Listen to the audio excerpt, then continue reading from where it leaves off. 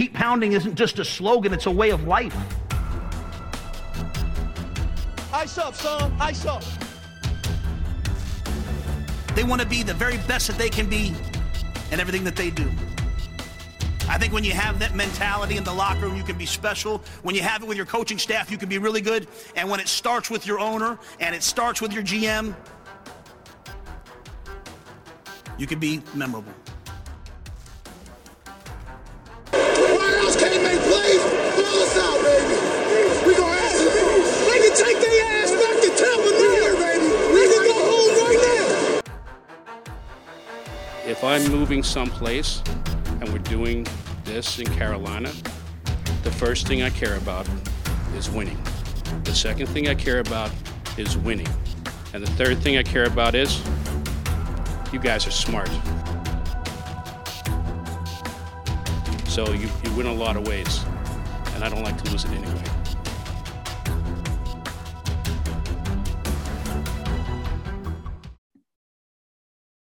Hey guys, welcome back to another episode of the 7-0 Forecast. Hope you guys enjoyed another Sunday, first Sunday in a while of NFL football, even though the outcome was not what we hoped for as Panthers fans.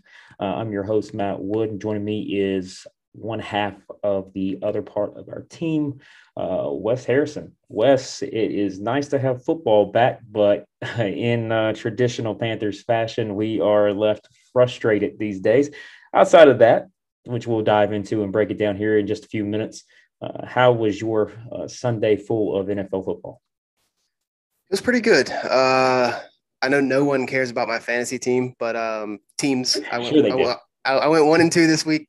I'm rebuilding in a keeper league that I'm in, so that league is going to possibly not win a game except maybe against one or two of the other rebuilding teams. So we're in a rebuilding effort there. So we're like the Panthers in that sense. But man, I just wanted to sit on the couch and veg out and watch football all day. That's all I wanted to do, and that's what I did. It was great. Red Zone during the 1:00 game, I had the Panthers on the big screen, Red Zone on my tablet, and then for the 4:00 games, I just turned Red Zone on. So it was a lot of fun. As a sports fan, I mean, Red Zone might be one of the greatest inventions ever. I wish every sport had it. MLB is, I think, trying to come up with something similar of like the something similar to like a in scoring position type of thing. And I've long said they needed to do it, but that's pretty cool. And then I haven't actually watched it because I just watched the Braves game for the most part, but I think they're trying to replicate it. Basketball should do something with like 1 or 2 possession games. It's awesome. Yeah, I thought MLB tried to do it a couple years ago, but I mean, it was just on MLB TV, so it wasn't like it was going to catch on. But I think they would do a lot for the popularity of that sport because, I mean, you can sit there on a Sunday and just turn Red Zone on and not change the channel or not move, for the next 7-8 hours, and not miss anything. You feel like you watched every single game, which is crazy, and it's very helpful, at least for anybody out there who plays fantasy sports. I mean, you probably watch Red Zone, but it's the best way to see how teams use players and making sure you don't miss a snap. But it seems like all the chaos happened yesterday at 4:00. I mean, that's when the Saints ending was happening. The Cincinnati Steelers. I mean, that was nuts. And then obviously our ending all back to back to back. I mean, it's impossible to catch everything. That's why having Red Zone is such a luxury. But anyways, I had a nice Sunday. Was at the game. Tailgate was fine. Weather just goes to show you that you don't listen to meteorologists these days. I think it was an 80% chance of rain on Friday for the forecast on Sunday. Saturday, it trickled down to 50%. And then yesterday morning when I woke up, it was 0% chance, just cloudy. And then, I mean, my God, they said it was 84 in the stadium, but it felt more like 95 with the sun just beating down on you. So, yeah, just goes to show that meteorologists can be wrong and not have any repercussions. So, kind of like our coach. Yeah. So the Panthers' late comeback fell short as the Browns kicked a game-winning 57-yard field goal. Cade York, the rookie from Cleveland, the 4th-round draft pick, I mean, he was out there nailing them from 63, 65 in pregame. So, I mean, he's a stud. I mean, that's what you get out of a fourth-round pick. But, yeah, Panthers rallied 17 points in the fourth quarter. Came all the way back to take the lead with a little bit over a minute left. The Browns went down the field and, like I said, ended up taking the game-winning field goal with a little bit of help from the officials, but we should have never been in that situation to begin with, and we'll talk a little bit more about that. But Cleveland ran all over us, like we said last week. If you stop the run, you win the game. We didn't stop the run. Didn't even look like we even prepared for it. So that's where it is. Nick Chubb goes for 22 carries for 141 yards. Cleveland ends up rushing for a team total of 217 yards. Like I said, Nick Chubb leading the way. Kareem Hunt dished in with 11 carries for 46 yards. Jacoby Brissett did nothing but just not losing the game. 18 for 34 for 147 yards and 1 touchdown pass, which went to Kareem Hunt as he was lining up at fullback, went to the right side of the end zone. That's pretty much it from Cleveland. They didn't respect the Panthers' run defense at all. It was pretty evident early on. Nick Chubb was doing whatever he wanted to, getting whatever he wanted. Cleveland was playing with their third string right tackle, and it still didn't make much of a difference. Cleveland ran the ball to the left side. They were running to the pylons, pretty much. I mean, they were running to the sidelines, and most of the time, if you watch early on in the game, they were running to the left side, which is where they had their starters at, so, the first string guys. And it's basically like we didn't game plan for it at all. We'll recap a little bit more, but Wes, to touch on some opening thoughts here, anything that I didn't mention or your thoughts on just the lack of preparation for the run or the Cleveland offense. First, I think York's kick might have been good from 75 yards. Looking at that thing go in, that might have been the best kick I've ever seen, especially in a pressure situation. I mean, that was absolutely insane. Good for him, I suppose. But Matt Rule must listen to the podcast, because we said you've got to keep CMC's touches to a reasonable amount, and he sure did that. So that's my first thought there. And actually, if Matt Rule listened to the podcast, I probably would have a restraining order out against me. But they calling me and trying to revoke my PSL. But I mean, it comes down to the surprise that the Browns tried to run all over us, and we, for whatever reason, weren't prepared. I mean, everyone knew that was going to be their game plan, especially with the weather forecast, especially with Jacoby. And especially with the fact that they have 2 guys who would probably be top 10 running backs in the league if they were on different teams. So it mind blown that we went into another offseason coming out with a terrible run defense, didn't address it, and then didn't come into this game with a plan to try and slow them down at all. Yeah, the lack of being able to set the edge, that was pretty evident early on. I mean, you have Yetur Gross-Matos and Brian Burns started out there, and it didn't matter who was out there. I mean, I'll talk about Derek Brown more in a minute, but I mean, he might as well have not even been out there. He was non-existent in the stopping the run. I mean, he was getting pushed all over the place. I mean, you go back and watch the game, and I mean, he's nowhere to be found.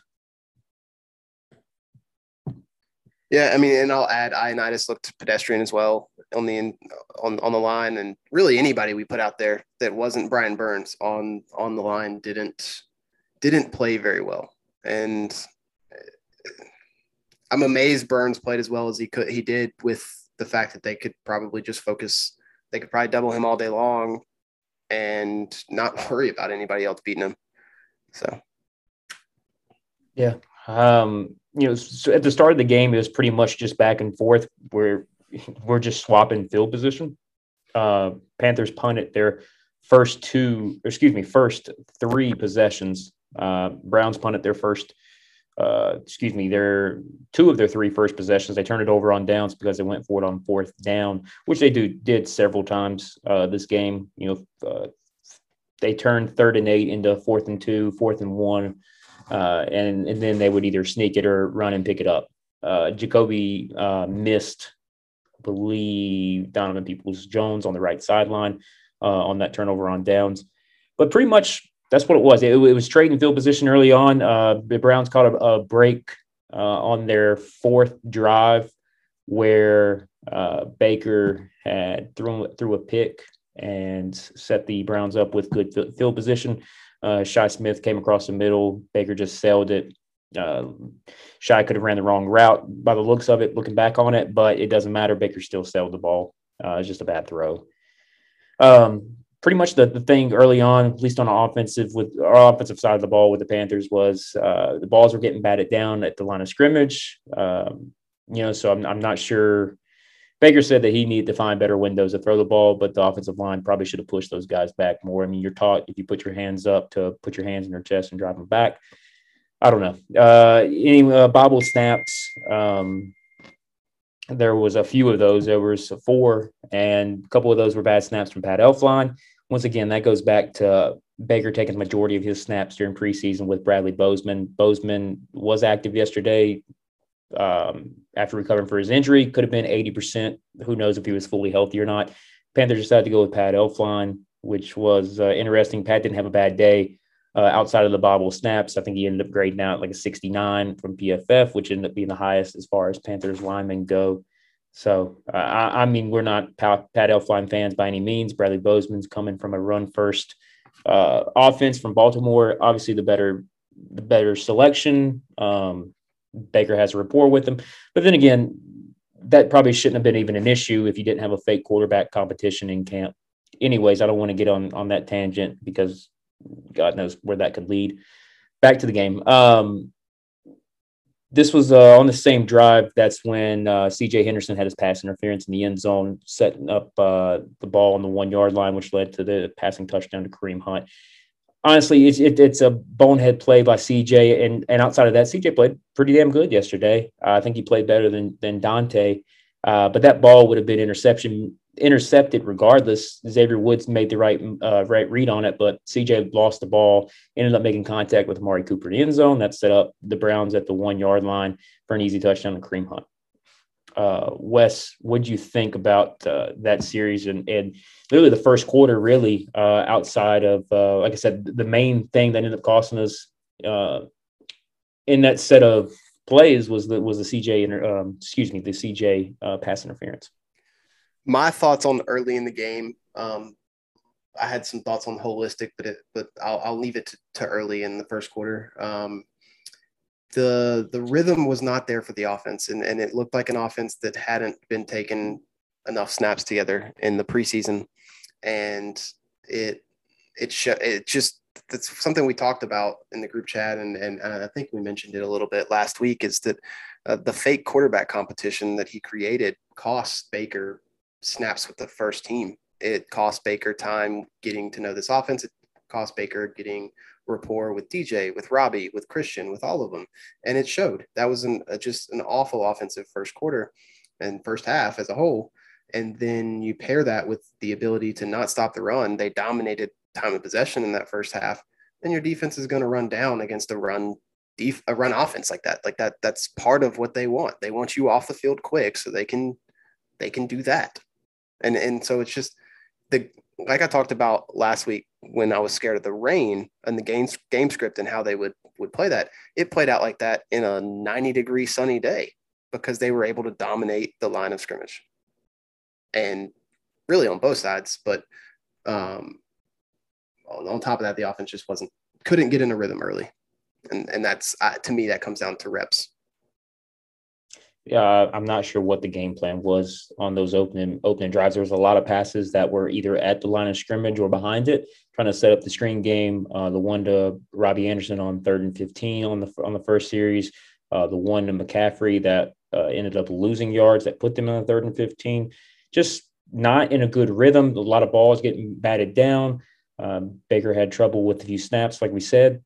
Just not on the same page. It's just looking like they just didn't have a lot of snaps that was needed with this first team offense. And that's what we said in the preseason. And Wes, you just echoed it, is that these guys needed snaps together and they needed time together. The guy's been here for, 40, 60 days, maybe. And in 80% of that time, he was in a fake quarterback competition. So he lost meaningful reps. And then Rhule was asked about it today. you know, when he mentioned that, you know, the guy's only been here for 30 or 40 days, well, you know, you didn't maximize the opportunity that he had to get him reps with the first team. So that comes back to you. Comes back to you as a coach. Yeah, and I'm going to add this. At what point does it not come back to Rhule anymore? And does it come back to Tepper for letting Rhule still be there? Like, I understand it's still Rhule's decision. It's his job. But when is Tepper going to say enough is enough? We're a joke of a franchise at this point. They showed him there in the second quarter where he's just shaking his head. Yeah, shaking his head. But what are you shaking his head about? Like, this is what you chose to put this out there. I mean, it's not. Look, the game plan got better, and we'll talk about this when we get to the fourth quarter. And I think McAdoo was dialed in really, but you know, the same mistakes and these, you know, day-to-day issues that your coach gets questions on, I mean, they're not going anywhere. This is what he's done for year 3. I mean, he's showing you who he is, and I mean, this is what you chose to spend your money on. How about this? Last year, he force-fed down our throat that he wanted to run the ball 30, 40 times a game, whatever the number was. I don't remember. And then the comment yesterday after the game was that teams that win in this league pass the ball, and we were trying to set that up, and that's why we didn't get Christian the ball. The hell? Or was that today that he said that? I can't even remember. Yeah, he said it today, and I mean, the numbers aligned with that, with 75% of McCaffrey, like, you know, I think being – involved on routes run or whatever. But we said on this very, very podcast last year when Rhule was making those dumb comments that this is a passing league. It's not a rushing league anymore. And you're not going to win the game by running the football. And then now he turns, you know, a different tone and says that, you have to throw the ball, you know, 30 times if you want to win the game. Yeah. Just say that you couldn't win the game with Sam doing that. And that's fine. That should be the correct answer. I mean, I know you probably can't say that, you know, as a coach, but that's the real reason, and stop trying to sell us this bullshit. And that's exactly what it is. Snake oil salesman. It's just ridiculous. And I'm tired of it. But at the end of the day, even with Baker, Christian is the best player on the field by leaps and bounds when you're on offense. He shouldn't go into half of 3 touches, 2 carries, 1 target. I agree. And a lot of that has to come down to, you know, time of possession. You know, you look at the first half, and we didn't do ourselves any favor. We didn't give ourselves a chance to set up the run. Next thing you know, I mean, we're down 14-0. And at that point, you have 4 minutes left in the half to go down the hill. You can't set up the run in 4 minutes at the end of a half. And then Cleveland opens up the second half, getting the ball back, and they go down. They run what felt like 8 minutes off the clock before we even got the ball. So anyways, before the half, you know, that's Kareem Hunt busts one for 24 yards. Boom, down 14-0. Baker gets the ball back, goes down the field. Ian Thomas had a nice 30-yard reception. I think that's probably the best he's been schemed open in his time here. I've never seen Ian Thomas that wide open. He almost took it for a touchdown if he wasn't tackled at the 2-yard line, I believe it was. And then McCaffrey ends up punching it in to make it 14-7 before Cleveland gets the ball back, goes down the field, kicks a field goal, and we're going into halftime down 17-7. And Christian McCaffrey has 3 touches as we're going into half. That's not ideal at all. I will say this. I pick any of us that listen to or are on this podcast, I think we're faster than Ian Thomas. Yeah, right now. That was not encouraging. Ian was a guy who, I mean, he hasn't played football for that long, but coming out of Indiana, he was considered athletic, upside, tight end, pass catcher, this and that. Hasn't been a great pass catching tight end. Hasn't been really a great tight end, period. But it was nice to see him haul that in and I mean, almost take it all the way. But yeah, he got ran down by the safety. So, I mean, you know, you think he probably could have stiff armed him, but that was 50 of his 53 yards on the day. Correct. Yeah, 2 catches on that one. Cleveland, looking ahead to the third quarter, they open it up with a Cade York field goal. I don't remember if this is the drive or not where they were going to go for it on 4th down. And then you could just seem like they were just trying to draw us off sides. And we ended up taking the timeout, and they kicked the field goal. I can't remember if that's the one or not. I have to go back and watch the game. I can't remember if that was 20-7, the one that got us to 20-7, or if that was the one that got us 23-14. I don't remember which one it was. Yeah. At that point, after that drive and the next punt, that's when some of the fans from the upper level started to leave. I mean, and no surprise at that point that I had pretty much at that point to get to 23-14, the second field goal there. Or no, sorry, 20-7. At 20-7, I had pretty much given up all hope. Then we put together a pretty good looking drive. Yeah. Going back and just reading through the plays on this. I mean, so the one that ended up setting up to make it 20-14, that's the drive that we started at the end of the third, which was capped off by a Baker Mayfield 7-yard rushing touchdown with 12 minutes to go in the game, make it a 20-14 game. Cleveland, after that score, we couldn't stop them. They go down the field. A lot of more rushing yards, a lot more Nick Chubb. And by the way, Nick Chubb had 11 forced missed tackles on that game. I want to say they had 180 some yards after contact, I believe is the number that I saw today. 180. For some reason, 183 sticking out in my head. I don't know why, but it was somewhere around that mark that they had after contact in that game.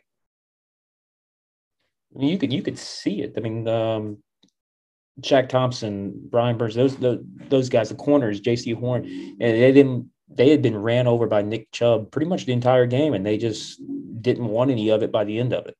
I mean, he had missed tackle after missed tackle. I mean, he was hurdling our defenders. He was, getting 3 and 4 extra yards. I mean, how many third and fours did we have him stop short of the first down, and then he ends up breaking a tackle and falling forward, and he gets it by 2 or 3 yards. It just seemed like it was over and over and over again. Yeah, and so when they drove down and we couldn't stop them yet again and got that field goal, I'm sitting here thinking to myself, it's like you're giving the game away by just letting them run all over you. And then next play, Robbie, 75 yards deep, busted coverage. I mean, Baker made a hell of a throw on it. Gave me some hope. Yeah, I mean, the first play, it was schemed up perfect. I mean, Robbie 75-yard touchdown ends up making it 23-21. Stadium was into it. The fans were back into it. And hell of a throw by Baker. I mean, we haven't had a quarterback able to make that throw in, since 2017, I would say. Before the shoulder injury. Give or take 2018, pre-shoulder injury, pre-Steelers game. That's probably the last time. But, yeah, I mean, hell of a throw by Baker, busted coverage. I mean, the Browns' whole defensive philosophy is to not get beat deep, and then they ended up just having a broken coverage, and Baker took advantage of it. And it was nice to get back into the game. 23-21, you force a punt immediately on the defensive series. After that, Panthers drive down. This is where McAdoo, I think, really started to get into a zone here with the DJ Moore 26-yarder. Then McCaffrey takes it down, and I believe it was for 21 yards. You tack on an extra 15 for the personal foul after that. So then that puts us on the 15-yard line. 1st and 10. You can still get 1st and goal, but that's where it seems like they just, after that botch snap, it just seems like they gave up, man. They just didn't. Yeah. They were playing not to get a first down and try, and it was ugly, man. That you get a first down there, game is over. You basically they played not to lose. They didn't play to win, and I think right, exactly. They thought they could, if they thought with a minute left they could stop them because it wasn't run game anymore. It was pass game at that point and it just that's if you can overlook all the game plan deficiencies of not stopping the run all day, that's where you lose the game. For that right there, not getting a first down on that drive, on that last set of downs. So you look at that botch snap on 1st down. Baker takes that snap under center. The next 2 snaps are in the shotgun, simple handoffs. Looked like they were just fine, just trying to run clock out, making Cleveland use timeouts. Cleveland burns 2 timeouts. I don't think they burned all 3. They burned 2. Eddie Pinheiro kicks the field goal. We kick off. Cleveland goes down the field with one timeout. They used a timeout on the first play of the drive, actually. Yeah. And this is where the questionable stuff starts happening. So Brian Burns ends up getting pressure and driving Jedrick Wills into Jacoby Brissett. They end up calling roughing the passer, saying that he hit Jacoby Brissett in the helmet, in the face, the head. Tack on 15 yards. That takes him almost to midfield to the 50 when that occurs. That right there was a big turning point. Brian Burns said I believe after the game that he hadn't had a chance to watch it, but didn't know what he did wrong. Said it was a move he had been setting up the whole day. Obviously, it worked. He drove Wills back. That I think that one is more damning than the fake spike later, because, I mean, the York's kick probably would have been good from 70. So both were wrong calls. The fake spike, I don't expect someone to catch that in real time without it being slowed down, to be completely honest with you. The funny thing is that they did catch it and called it correctly. And then when the ref picked it up, he explained the foul correctly, saying why it should have been called, but said that that's why he picked it up. I don't know. But at the end of the day, in real time, I don't know that gets called correctly in most games. I just don't. We can Monday morning quarterback it in slow-mo all day long. So, yeah, there's that. But then the Burns one was worse. But at the end of the day, like I said, you shouldn't have been in that position. It shouldn't have been – we should have been able to stop the run all day, and we should have been able to run the clock out and get that field goal without giving the ball back to them or scoring a touchdown. So it's just – I understand being frustrated by those calls, but that's not what lost us the game. I'm going to touch on that series real quick, but that's the only time all day that I remember Phil Snow dialing up blitzes that we were accustomed to seeing last year, where they're coming from weird angles. He sent JC Horn twice, I believe, on that last series. JC almost got there, but didn't get home, which, sack would have been huge. But that's something that we didn't see a lot of because you're scheming for the run, and it still didn't matter. I mean, he didn't show a lot of different variety in the blitzes that we're accustomed to seeing, and I think that was pretty damning until late in the game. And we gifted him, like I said, 15 yards. I mean, what? I don't know. Yeah. So to not dwell on that drive a ton, I've got something that about the offense as a whole too, and the game plan and the lack of reps for Baker. Roughly 184 of your yards. Your total yardage was 280, roughly 280. 180 of it came on 5 plays. You go back and look and see how things are schemed up. 180 of 280 came on 5 plays, and 125 of that came on 2 plays. I mean, we got absolutely killed with time of possession, and 27 pass attempts to Jacoby's 34, 39 rush attempts to our 19 team total. Yeah. So, I mean, you're looking at you take away Robbie Anderson's big catch. We walk out of there with 210 total team yards. You take away Ian's big catch on top of that, you walk out 160 team yards. I mean, those obviously happen, but that can't be. Big plays are going to happen in certain types of offenses, and this is one of them. But you've got to have better sustained drives and sustained offense than that. Oh, yeah, especially with this defense and the way they play, and how it's not a beefy run-stopping defense. It's a fast defense that will wear out. Yeah, and it all starts from up front. I mean, the whole offseason, I mean, people are talking about how this line's improved, or, how this defense is supposed to be, improved. But, I mean, you look at it on paper, and where do you think that the defense up front is improved on?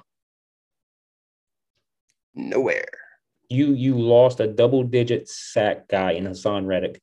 You cut Davian Nixon and you bring him back. But I mean, that's another thing. I mean, what does Phil Hoskins bring that Davian Nixon couldn't yesterday? Because he didn't make a difference at all. I mean, I'm not the biggest Bravion Roy fan, but he did a couple nice things and, was at least hustling out there. And I know he had one nice tackle late on the running back to stop yard of gain. But there is nothing in the front seven to make you think that this defense is improved. If it's anywhere, it's in the secondary. And I mean, the secondary can only hold on for 5 seconds at a time before somebody's going to get open. So, I mean, and you had all offseason to scheme for this team in the last few months to know that you're going to scheme for them without Deshaun Watson, for sure. And it looked like you didn't game plan for it at all. And they clearly didn't respect your ability to stop the run by going for it on 4th down and continuing to run the ball over and over and knowing that they're going to get it. I mean, it's 3rd and 8 and they're running the ball and they're going to get the 1st down. I think that's where the biggest frustration for me is that you knew all offseason what this was going to be and what you needed to do to win the football game, and you didn't do it from a game plan perspective. Yep. While we're kind of talking in holistically, Corey couldn't make it, but he did send his thoughts on the game, so I figured I'd pepper those in now. So his first thought was he was really upset with the defensive front. Basically same thing Matt was just talking about, when we knew what they were going to do all game long. That was that was kind of why I wanted to bring in Corey's thoughts there. He said Ickey will be fine. He's going to grow and get better. That's the best pass rusher in the league. Yeah. Hate Elf starting. We touched on that a little bit at the beginning. Elf actually graded out pretty well. The snap chemistry wasn't there with Baker, but as far as blocking goes, nothing was because of Elf. But I mean, this was the team that was always going to bring pressure from the edges, not interior. And one thing that we didn't do last year that he said he was happy with was the adjustments later in the game, because we did seem to adjust in the second half, but just unimpressed with the game plan going into the game. Yeah, third quarters was a thing that killed us last year, and it was nice to see that we didn't score in the third, but we didn't lose ourselves the game in the third. So I will say that was a nice adjustment to see. To touch on to Baker's play real quick, which we haven't mentioned, but the first half was awful. Batted balls, fumbled snaps, just not in a good rhythm. Came out second half, and especially the fourth quarter was just a completely different player. Baker was making some nice throws.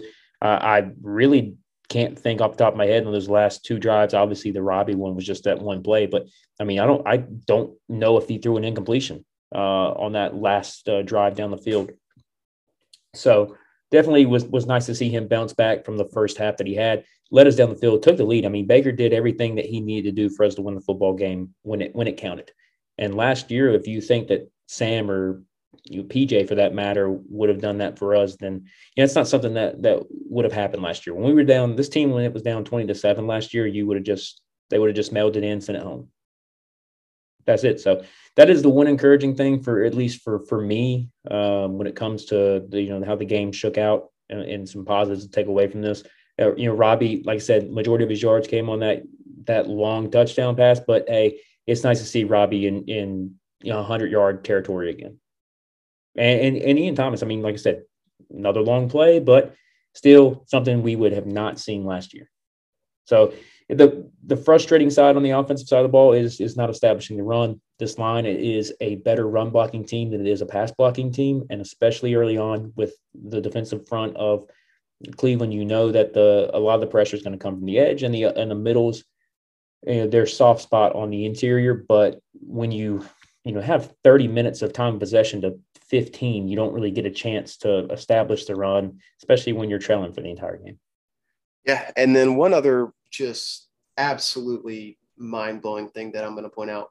3 receivers got snap share this week.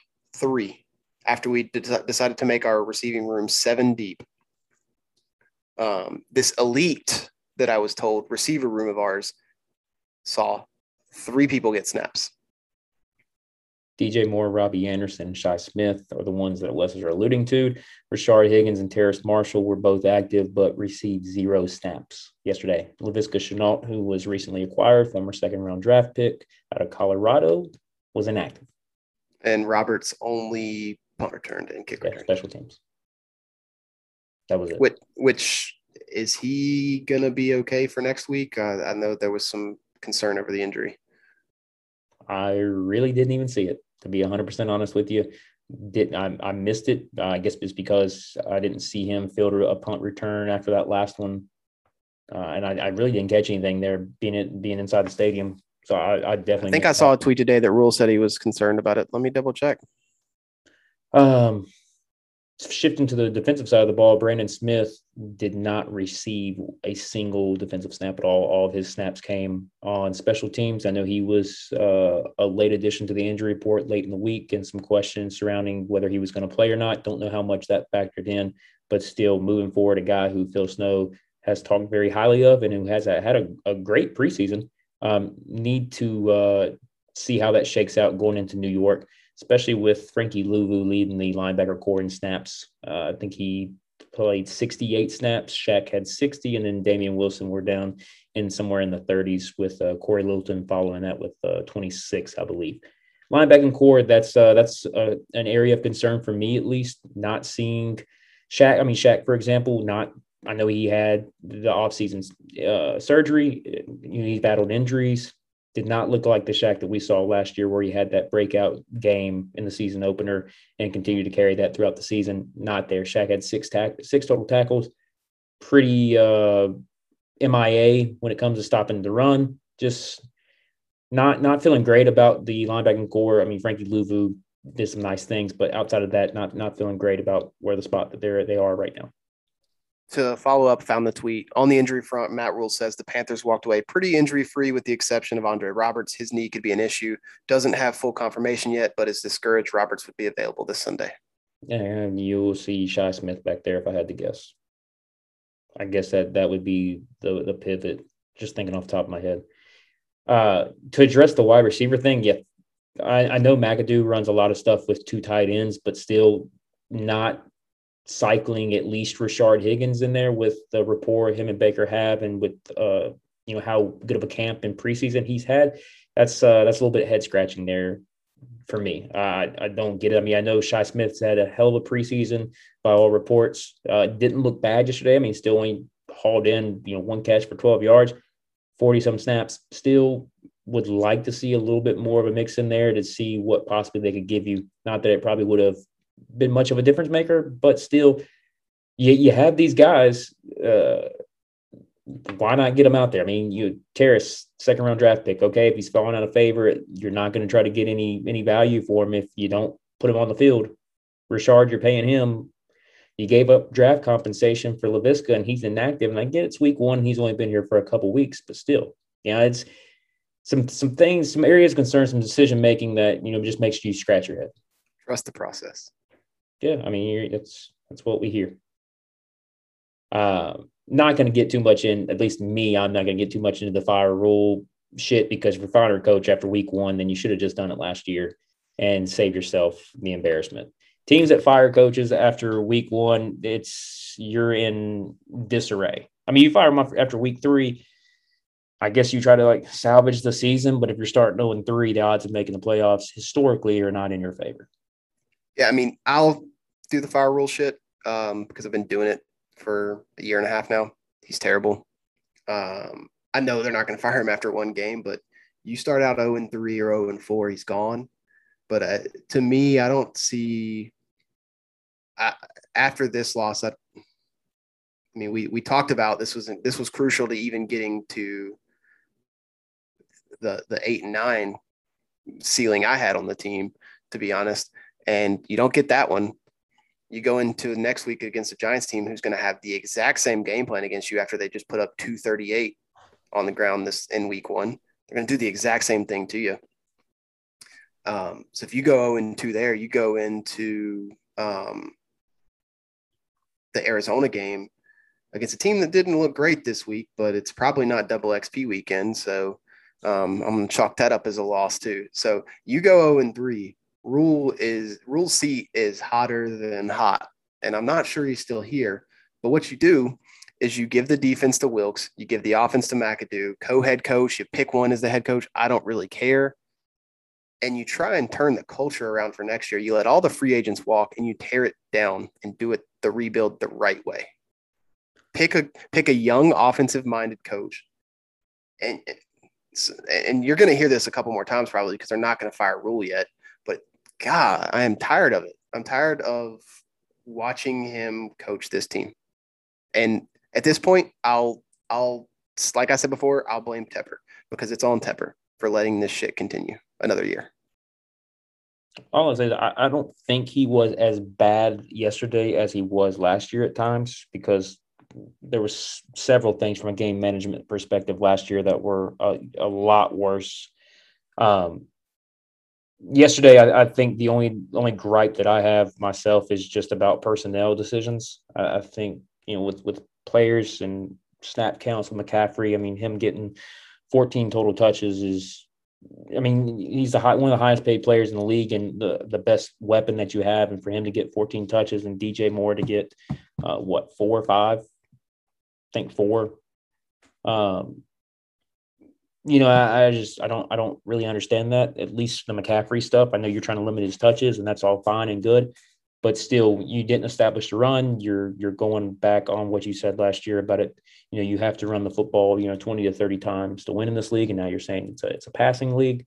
Just what? And Chuba's awful. Yeah, I mean, you signed Dante Foreman, you signed Rashard Higgins. Those are the things I'm talking about. Like, you sign these guys in the offseason, but you fail to use them. And it's not like Dante Foreman, contributed a lot yesterday. He had 7 carries. But it's the fact that, like, why did you sign these guys if you're not planning on using them at all? I mean, I think we got so far behind the game script early that, it was too late to establish the run at that point. Like I said, 36 minutes or 30 minutes to 16 minutes. I mean, it's just ridiculous, especially when you're down 2 scores, to think that you can do that. To me, I think I'm more pissed at Phil Snow than I am Matt Rhule after yesterday, especially after his yards per carry tangent that he went on earlier this week in the press conference and, said that was the focus. Well, Nick Chubb just came in here and averaged 8 yards a carry. So, that argument's out the window, especially with the way you scheme things up. I mean, damn it. I mean, you couldn't stop anything and they were running to the left and you knew it and it still didn't matter. I don't know. That's a game that you should win. If they had a decent quarterback back there for the Browns, I mean, it could have been a damn blowout. I'll say that. If they had Deshaun Watson back there, I mean, it could have been. And if they had played any decent football in the first half, it wouldn't have been reachable in the second half. The Browns, that is. Like, if they had played okay in the first half, but they played like they didn't play great either. People overreact and talking about, well, JC's an average corner at best. I think a lot of people need to realize that this was his 3rd full game in the NFL, and he went against one of the best route runners in the league, in Amari Cooper, and he still held him to 3 catches for 16 yards. JC was fine. I mean, you could tell he was a little rusty. But he was fine. There was nothing. I have no gripes on JC. The only gripe, like you said, the secondary as a whole with Woods was great. And CJ was great aside from the penalty. The secondary as a whole, I thought was pretty good. I still think Dante is pretty overrated, but as your 3rd corner, he's fine. 2 holds on JC. That's about all I can gripe about. I mean, really, that's it. I mean, yeah, they were pretty costly at the time, but third full game against Amari Cooper and held him to 3 catches for 16 yards. I don't care who was throwing the ball back there. I mean, it's really damn good. Secondary as a whole, like you said, Dante, not great. CJ, I think he did some good things with only getting 30-some snaps. Xavier Woods was pretty damn good back there as well. He played 79 snaps, only missed 1, and obviously Jeremy Chinn didn't come off the field. Yeah, I mean, Chinn was Chinn, Burns was Burns, Woods looked great. Horn was fine. Those are your standouts. Those are your top 4 on defense. The linebacking core, mediocre, not a plus, not a minus, I don't think, except maybe doing a little better job of filling your gaps on the run. But the big problem lies with the other front three that aren't Brian Burns. When you're not getting home, not getting pressure on your defensive front, I don't know how you expect to win games in this league. Yeah, and I mean, we are seeing a theme with this team: high draft picks that aren't contributing. Terrace, Derek Brown. But Derek Brown, YGM. I mean, it's a theme with this team where the talent development is certainly lacking. So. Derek Brown was drafted 7th overall, 1 pick behind Justin Herbert. Okay. Marty Hurney, by all accounts back then was a big Justin Herbert guy, and there was talk of belief if he fell that they would end up drafting him. Anyways, Derek Brown coming out of college was considered a hell of a run stopper. And since he's been here, he really hasn't shown that. All he needed to be was really what Star was. Star Lotulelei, they got him in that draft. He fell due to a heart issue that was rumored out there. I don't think anything ever came out of it. They ended up taking Quan Short in the 2nd round. So they got their pass rusher and they got their run stopper. And it worked out. It was just fine. Since Derek Brown's been here, he hasn't shown me anything that makes me believe that he has the ability to even contribute what Star did for that start in 2013 defense. And previous years before that, we got gutted by the run. Star came in. It made a difference right away. Since Derek Brown's been here, our run defense has probably gotten worse over the last 2 years. Yeah. It was terrible all of last year. And if at this pace, obviously you're playing against a team that will probably be top 5 in the league in rushing. But at this pace, we're going to be worse than last year. Looking at the schedule, you're going to have some pass heavy teams, the Cardinals, the Rams, the Bengals. I don't know. You look at this and you're okay. So you have to deal with Saquon next week. You have to deal with Alvin Kamara and Mark Ingram the week after that. Then you catch a little bit of a break since Elijah Mitchell got banged up yesterday, but you still have to worry about Trey Lance's legs and Kyle Shanahan's ability to scheme up openings for pretty much anybody. You can put a janitor back there and he's going to get open. So you're looking at Jeff Wilson and whoever else that they may deploy. Then you got James Conner coming in the week after that. So that's a tough stretch right there. If you don't figure this out, you could be looking at 0-5, and this team is better on paper than an 0-5 start. I'll do you even better here. You can't beat the Giants and the Saints. You've got the Cardinals, 49ers, Rams, and Bucks. You're looking at 0-7. If you can't win one or both of these next 2 games. We're being like this, and it's really just because of what we saw against the run yesterday. Right. That's really it. Because the Giants are going to run. The Giants are a team we should beat, but if they run all over us, they can beat us. The Saints, I think, are a team that we should beat. Atlanta who's not going to be good this year, should have beat them yesterday. But guess what? Kamara and Ingram, it's a good run duo. Yeah, you have Evan Neal and Andrew Thomas on that Giants run line. That's arguably a top 5 run blocking line in the league. Saquon sure looked healthy and looked like the Saquon of old yesterday, going for 168 yards. He had one run of 60 yards. You take that away, he still has over 100 yards and averaging about 7 yards a carry, 8 yards a carry.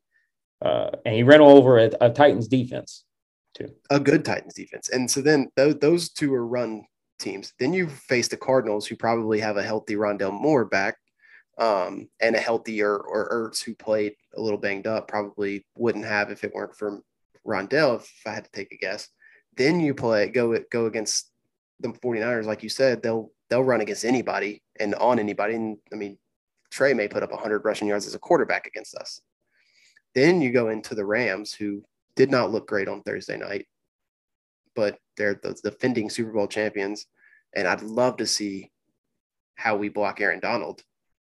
And then the Bucks and Tom Brady, who they're a better team than us, the offensive line problems aside. The first chance, if you can't win against the Giants and the Saints, the first chance I see for a win after that is the Falcons in week 8. I'll say the issues that I saw offensively yesterday, they can be cleaned up. They can be schemed better with establishing the run, the batted balls. That can be fixed. So offensively, I think we're in a good spot, a much better spot than we were last year. Defensively, the secondary is what it is. I mean, it's the strength of this defense. That's what we said, last week when we talked about the team, when we talked about the season preview. But if you don't fix the front seven, at least from a schematic standpoint, then you don't stand a chance at winning next week, because the Browns may have had better weapons at wide receiver than the Giants do.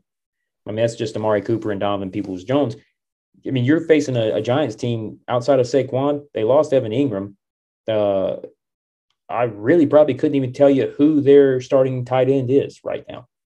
And then you look at the receiver, Wan'Dale Robinson left yesterday's game early. Sterling Shepard, Kenny Golladay, which he doesn't seem like he knows how to play football anymore. And then Brian Daboll refuses to give Kadarius Toney snaps, who is the one playmaker on the perimeter that I would be worried about if he actually got on the field.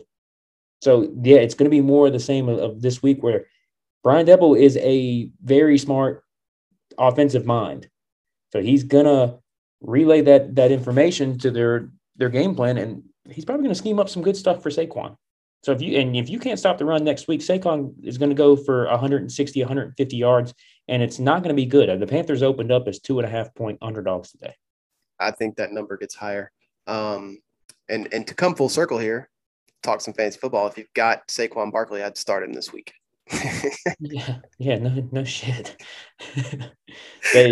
Not just from a fact that he's the number one running back, but I'm saying I expected a good week from Saquon. Look, and this team's got bigger issues. Matt Rule has connections to the Giants previously. He was, by all accounts out there, their front runner before Tepper came in at the last hour and outbid them for Matt Rule. Matt Rule, the next Nebraska head coach. And then he went to New York last year and lost to a Joe Judge-led Giants team. Joe Judge does not have a job as a head coach in the NFL anymore. You don't get to gloss over that one. Come on, let's touch on it. Matt Rule, Nebraska next head coach. No, it'll be the smoke right now is Coastal's coach. As much as I would love to send Matt Rule out to Nebraska. It's the perfect job for him. I'm sorry, I had to do it. I had to mention him. But I mean, if they lose this week and go 0-2, he's going to be on the phone. He's going to be checking in on it. It's the 0-2 does not get him fired. 0-3 does. But he gets to 0-2. He's checking. He's putting some feelers out there. He's wanting to know what the pulse of that Nebraska job is. I don't know. Matt Rule can survive it because he survived this long, and Dave Tepper's got his pride and doesn't want to admit that he made the wrong hire. I would love nothing more than Matt Rule to turn this thing around. And we've talked about that over and over again. And trust me, I just want to win football games at this point. I do not care who the head coach is. We haven't had playoff football here in almost half a decade. And the reason I'm like this is I don't think we have the team, and I don't think Matt Rule is the coach that will do it. I think you've got a better chance with Wilks and McAdoo. And you can say, like, you don't care who the coach is. When the results continue to be like this, and that's how many one possession games did we lose last year? And we're starting. I think it was 7. I think it was 7. Yeah, we went through. And here we are 0 for our last 8 total, and we lost 7 one possession games last year and 1 this year. It's a coaching thing. It's a scheme thing. It's a player, like, having your players ready for the game thing. It comes back to this staff as a whole that Rule put together, and the 2 people of this staff that aren't really Rule's guys, that are just basically, he was forced to bring in some guys with some NFL experience in Wilks and McAdoo. Hand the team over to them, and at that point, it's going to be too late, but you may be able to put together an end of the year that kind of turns the tide going into next year. That's what I'm saying. I think, well, I mean, if he hasn't, if anybody's not fully out, I think a loss to the Giants would do that. I mean, I'm dreading what a loss to the Giants makes Bank of America look like when the Saints come in here. It's already going to be half gold. So, I mean, that's just on a normal. I don't like using the word must win this early in the season, but I'll harken back to when Ron Rivera couldn't get those one score games to go in his favor. Starting in 2013, they lost to Buffalo week 1 on the last second touchdown by EJ Manuel. Started off 0-2. The Giants came in here. Jerry Richardson's down on the field on his golf cart in pregame. He's watching warm-ups, making his presence known. Pretty much everybody in the world knows that if Ron loses that game, he's fired. They don't. They ended up turning it around. They blow out the Giants. I believe they sacked Eli Manning like 8 times. Turn the whole season around. That was the last time, I think, as far from a coaching perspective, you really knew it was a must win. And I think, like I said, I don't think Matt Rule gets fired at 0-2, but I think this Giants game is a must win if there ever was one for him. Because if you go 0-2, then at some point you're probably going to lose the locker room, even though that they all like to say that, he cares about his players and that, there's no issues there, which maybe the case, sure, that's fine.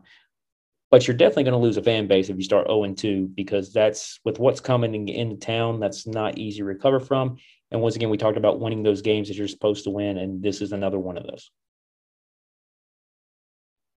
Yeah. So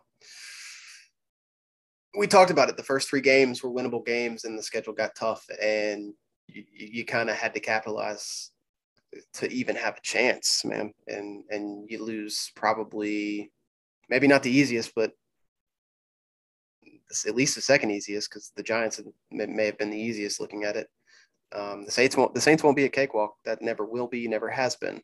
So I tell you that the Panthers before the season they start out 2-1. What are your thoughts? I mean, I think that they got cupcake wins over Cleveland and New York, and then the Saints beat them. That's probably what I think. If I'm being completely honest, looking at the schedule. That's fair. That's fair. I mean, that's what you would think. You would think they started out 2-0 and then lost to the Saints when we started 3-0 last year, and we all know how that went. We won 2 games the rest of the season. I would bet if I could find a line on this somewhere, I'd bet a lot of money that we don't end up 2-1.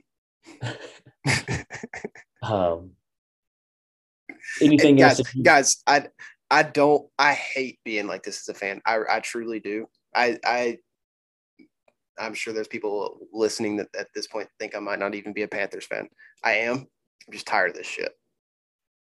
And I reached my breaking point with Rule last year. And so when you guys reach it, if you haven't, let me know. We meet every Wednesday at 7 p.m. to just talk about Matt Rule. So. I think everybody's tired of it. At this point, I don't want to self-sabotage another season of saying, man, I hope we lose or things of that nature. I want to see games. If he gets let go at the end of the season, fine. That's completely different. If we get to that 8-9, 9-8, whatever, I'm not at a point where I want to lose games and keep losing games just to get him out of here anymore. Those days that's over. That ended last year. Last year was the chance to do that, and it didn't happen. So at this point, I don't care. Like I said, I just want to win some football games because I've seen enough of this shit at 10-24 to let it prolong and be 10-28 or whatever the case may be. Sure, if it's a byproduct of him getting fired because we do lose games, whatever. But I don't want to go into it saying, man, I really hope that we don't win this weekend. Because that shit's contagious. I mean, nobody wants to come to a team where and right now we have a hard enough time in getting tracking that. And that's where I'm at with the wanting it to happen swiftly. I think you can turn it around. I really do, especially with that stretch in the middle with Denver, Seattle, Pittsburgh, Cincinnati, Falcons twice. If you can turn this team over to someone else before then and turn that team around, you can change a culture just like that. We've seen teams that fired their coach turn around and be pretty decent the next year. You get the right candidate in there after turning the locker room culture around because you fired the guy early enough. You didn't let it ruin the locker room for the whole season. I think this team is too damn talented to start off 0-3. It's a very real possibility. And I think if you do, you cannot let him coach another game. Yeah, you're right. You're right. 0-3. 0-3 is the breaking point. I think that's where you need to get worried. I mean, do I think 0-3 happens? I will say no, because I think that some adjustment has to be made before it just. In all honesty, I think we end up 1-2. If looking at it right now, I think we beat New York, and that's the game that saves him long enough. We lose to New Orleans, and then that stretch of games after that 4 games is tough. And whether we're a better team or not, I was looking at it thinking 3-4 through the first 7 was probably our likely scenario, going 3-0 and then 0-4. You look, I mean, yeah, San Francisco didn't look good yesterday. By all accounts, that's the weather. Arizona looked rough. I mean, Mahomes had his way with them. Greg Dortch from Wake Forest led, former Panther too, led Arizona in receiving yards yesterday. Arizona's played yesterday without Rondale Moore. They played without DeAndre Hopkins, who was serving suspension. Zach Ertz was banged up point of the game. He did play.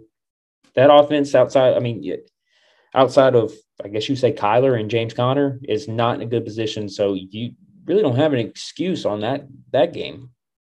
I mean, so those games do look a little bit easier right now on paper, but if they could either easily go the other direction. You could easily lose those back-to-back just as easily as you could win them. Yep. Anything else you want to touch on as far as this Browns game goes? No. I'm ready to watch good Panther football again. I watch it, whether it's good or bad. I watch it every week.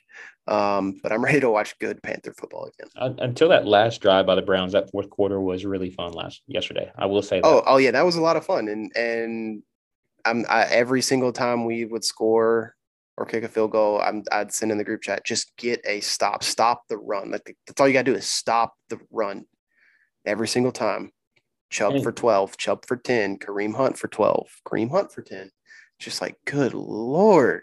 I will say they did a better job in the fourth quarter of stopping the run. That's when you started to see the linebackers actually make more tackles, but a lot of that's due to Cleveland scheming runs up the middle versus running to the edges. So I think that did play into effect too. Also, they were still just trying to run out the clock. They were trying to take as much time as possible. So all that factored in, but also I will say that the ability to stop the run looked a lot better in the fourth quarter. I think they stopped them pretty damn good there for stretches, which, resulted in the back-to-back scores. Then, everything kind of fell apart on that last series, officiated or not. You can't beat yourself.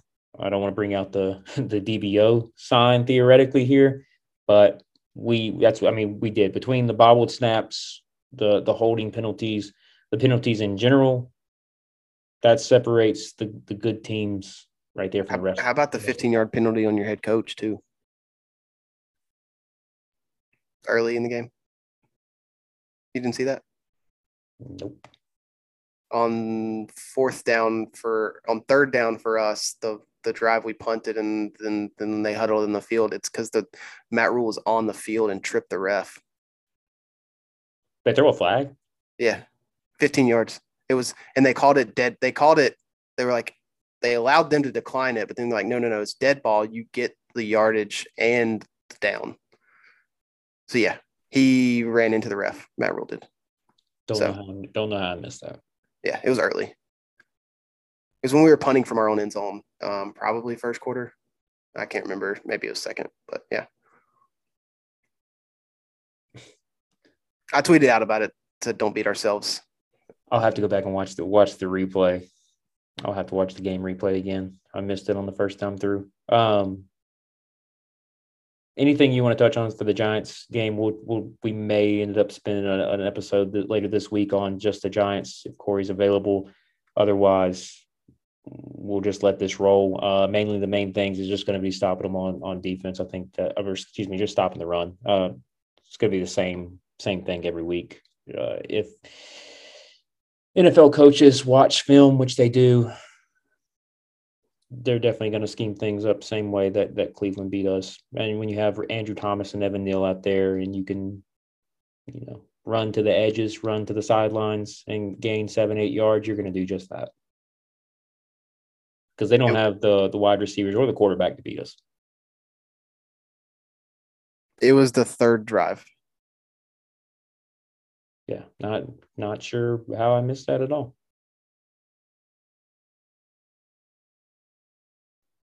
Unbelievable. Yeah.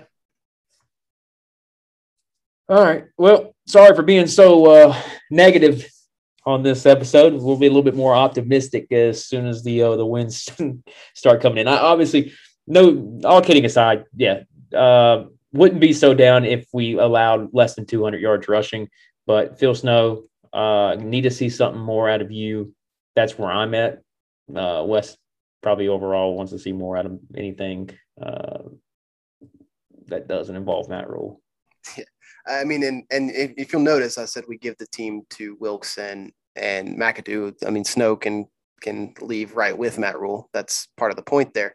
And I mean, you've got to have a staff left, but Snow is the other person that can just get right on out of the room when that happens. But yeah, I really hate being that guy. And I said last week in talk after the preview episode that I felt like I was too pessimistic on the team and too down on the team. And I tried to close it with some positivity. But man, it's hard to be positive about this team right now. I'm not trying to go full blown overreaction. I mean, you if you fix the run issues, then my attitude changes 100%. Yeah, I see where the offense can be good.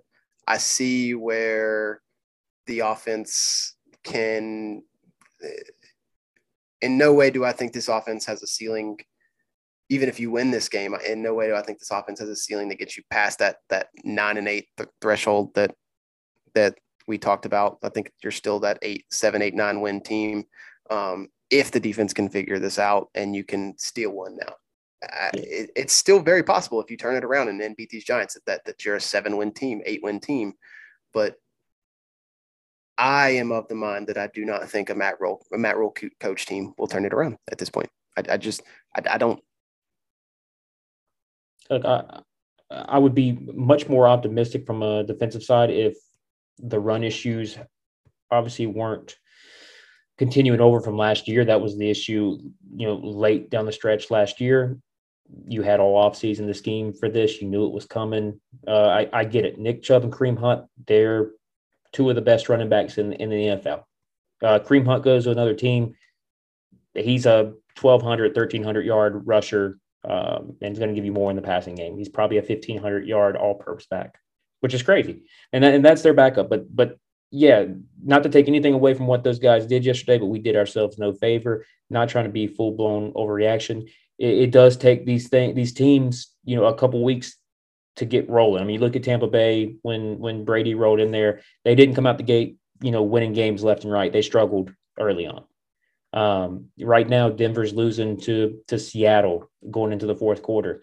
So these things do take time. I get that. Well, it's not a knock on, the offense. I think the offense showed some signs there in the fourth quarter. Like I said, for me to be very optimistic, you get McCaffrey more snaps and you actually try to establish your run and don't get behind in a time of possession. That can be fixed. You play your strengths of your team, which run blocking is better than pass blocking. So I think you should establish that early on, open up the passing game. Just make the changes on defense, and I want to see what happens with this team. I think give yourself a fair shot, but you have an opportunity here going into New York on the road for a chance to put it all together and and make a statement. You know, a blowout win or a touchdown win goes a long way here in turning things around early on and controlling it before things get out of hand. But like I said, defensively, I am very low right now on Phil Snow. And it's just from a schematic standpoint, really. I mean, the talent's not going to change overnight. You knew what you had, and you just didn't scheme it up well. And you have yourself to blame for that. You didn't improve anything. That's where I'll leave it at. I'm not pessimistic at all. I'm not overreacting. Offense showed a lot. Defensively, that's just what I need to see. Yeah, I'm pessimistic. I wouldn't say I'm overreacting because it's the same I've been for quite some time. Yeah, I mean, it is just so. I'm trying to be level-headed. I'm not trying to let the full fan take over. Man, it's tough sometimes, but at this point, calling for the head coach to be fired every week after a loss is just going to make me more and more pissed when I'm spending my money on this product week in and week out. Yeah, and I mean, and to me at this point, it's not even so much about getting him out the door. Like I said, it's that I think the two that would be given the role could possibly turn this ship around. And I truly believe that. You don't have to believe me when I say that, but I think from what I saw with the scheme from McAdoo and what I know of Wilks, I truly think they can turn it around. I guess we'll get more answers after this weekend, whether good or bad. We'll see how it shakes out regardless. I hope I am wrong. Yeah, I would love to be wrong. I said it all offseason. I would love for Matt Rhule to make me look like the biggest fool, and to hear some groups out there on Twitter make me realize that I don't know what I'm talking about. Would love it. But until I see it, I'm just going to ask for more. I mean, shit, at least we got players that are willing to risk the fine when the head coach won't. I mean, I'll say that. I mean, just show me some attitude. Show me that you care. Look at Arthur Smith yesterday when he said, "Oh, everybody talking junk about us this offseason. You counted us out. Keep counting us out, and this and that." And then he walked off. Like, give us that. It's probably not your personality at this point. I know it's not. But, I mean, damn, give me some passion. Stand up for your guys in the locker room. Don't just say, well, you know that they missed a call and that's that. I mean, damn, give me something. That's my only complaint there. Year 3. It's the pivotal year for him. So we'll find out real quick if that's going to be the case in the NFL, or if Matt Rhule is going to be packing his bags and heading to the cornfields of Nebraska. I'll say this, whether it happens early or it happens late, it's playoffs or bust for him. Yeah, I mean, Tepper can sit there and watch the product on the field, but he's got nobody to blame but himself if he's tired of it. I mean, like I said, it's his money. He can spend it however he wants to, but sooner or later, you're going to end up losing a lot more because those seats in the stadium are going to get less and less full. Are they, though? The visiting team shows up. No matter what, it seems. You know. And they're trying to appeal to the people to not sell your seats by initiatives like if you show up to more than 6 home games, you get invited to an autograph day for PSL owners. How do they know it's you and not someone you sold your ticket to? If you sell your tickets, you don't get credit for it. Oh, they can track. I guess they can track the barcode. If it's transferred or not. So that's how they'll track it. But that's the initiative they have right now to stop home fans from selling their tickets to away fans. So we'll see if that works. I doubt it will, but you know, hey, at least you're trying. You spent money on a little, you know, those things you see at the car lots. They wave back and forth. Yeah, we had an inflatable one at the start of the fourth quarter yesterday that went loudest. And then, you know, when it got fully inflated, it just collapsed and they hauled it away.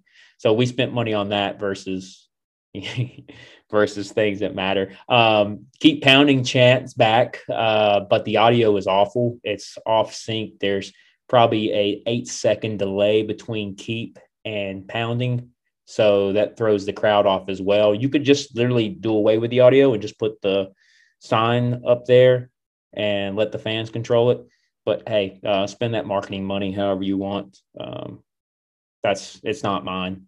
I'm just here to give feedback on the game day experience for Daddy Tap, and give us black end zones back. I'm tired of asking. Yeah, maybe that comes for the Saints game. I saw that they held off on paint due to it not having enough time to dry between the tsunami on Saturday and the Charlotte FC game, and that's why they went with the white. So because they had painted the 10, 20, 30-yard lines. It was actually on the field when Charlotte FC was playing yesterday or on Saturday, because they had to do it early enough or else they couldn't get it to stay. So we'll see if the black end zone actually come back. I didn't think they looked terrible with the white. The midfield logo looked really cool. I'll give them that. The end zones, it is what it is. I don't like seeing that green turf at all. So please try to paint it black. That's it. That's about all I got on the game day side of things. Not as many Browns fans there yesterday as I expected. Honestly, expected a little bit more. I think they were kind of expecting disappointment as more than we were on that last drive. I think they're just prepping for next year, to be honest. Browns fans are. Yeah. They realize this is a lost year. The rapist joke started on the way out. I didn't really hear anything on the way in. A lot of Browns fans were nowhere to be found during that last drive. They showed Luke on the screen when he was in the radio booth, and the crowd obviously chanted Luke. There was probably like a 50-year-old Browns fan next to me. Turned around, asked who was that on the screen. When I responded, Luke Kuechly, he asked another guy, who is he? So, as a football fan, I don't know how you do that. That was the end of that conversation. Didn't even get a response. I don't think the guy who he asked, I don't think he responded at all either. So that gives you an idea of what's coming into the stadium. But yeah, I don't have a whole lot of comment about some of those Browns fans. I don't know if anybody saw those T-shirts that some of them were wearing, but I'm all good on all that. A guy yesterday had a white T-shirt with a Sharpie drew on it. It said, "I stand with massage therapists," and on the back it said, "Deshaun is a piece of shit." That's a good one. But the one that I saw, it was. I'm not going to repeat what it said on the back, but I'm sure you guys have seen the picture. If you haven't, go look for it. If you would like to see what a terrible piece of shit Browns fans are. Yeah. All right. That does it from week one. Hopefully we're back in better moods, better spirits next week as the Panthers take on the Giants this Sunday in New York. Closing comments, anything you want to share before we get out of here? Let's get a win, man. Prove me wrong, Matt. Prove me wrong. There's a guy out there named Wes Harrison. He's on this podcast. You probably don't ever listen to it. You don't have an idea who it is. He has no idea who we are. Just prove me wrong. Prove me wrong one time. I want you to prove him wrong and win a football game. What do you say, Matt? A little effort here. It's your day. Nobody better than you. Prue is wrong. Maybe a few, but yeah, no kidding. Ron Rivera's got it figured out in Washington. Damn it. Scott Turner can call some plays. Curtis Samuel's not getting hurt. He's going for 70 yards and a TD. Good for Curtis. What do you say, Rule? Shut us up. I'll be the first to admit I'm wrong if he proves me wrong. I just don't think he will. Well, he's got 6 days to come up with a hell of a game plan. Hey, Matt, tackle Saquon. That's the plan. Crowd, just load up the box. Make Daniel Jones beat you. How about that? Danny Dimes, baby. Before Tyrod comes in there and takes his job. Then we can have a Browns duel of former starting quarterbacks. Tyrod against Baker. That'll be an exciting NFL game. This has gotten off the rails. I know. We're gonna wrap it up. Make Daniel Jones beat us. That'd be real cool. Well, you should have made Jacoby Brissett beat you. I know you should have put 8. You should have put 8 in the box. I think the secondary is good enough to stop that, but hey, maybe I'm wrong. We'll see. Kenny Golladay might go for 70 yards on us. Wouldn't that be something? He can go for 1 yard for every million that he's earning. It'd be 70 more than he had last week, I think. Probably 70 more than he had last season.